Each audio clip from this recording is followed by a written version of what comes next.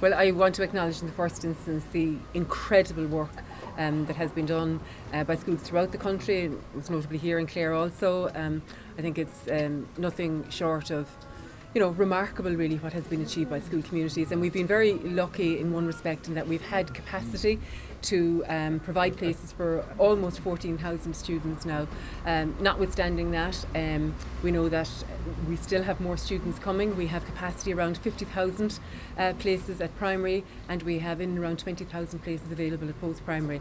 The challenge now is that we would match the accommodation, if you like, with where we have school capacity, and we are working very closely with the Minister for Children in terms of coordinating of that. I know it's not easy from an accommodation point of view, but if that could be done going forward, that would actually be a huge benefit to us. In terms of the resources, the department has been very clear in the provision of resources. We have already provided significant resource, specifically in the area of teaching resources, particularly for English as an additional language, and we will continue to do that, and we will continue to support the schools. But I do want to acknowledge that the great work that is being done by schools on the ground, but the department will provide the resources going forward as well. And sure, with a shortage of teachers in certain areas, can steps be taken to bring more people into the system?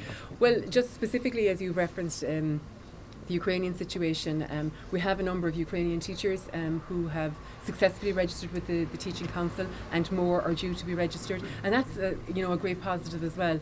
And we are consistently looking at other means and manners in which we can increase availability of teachers across the board. But as I say, that is a great support to us as well.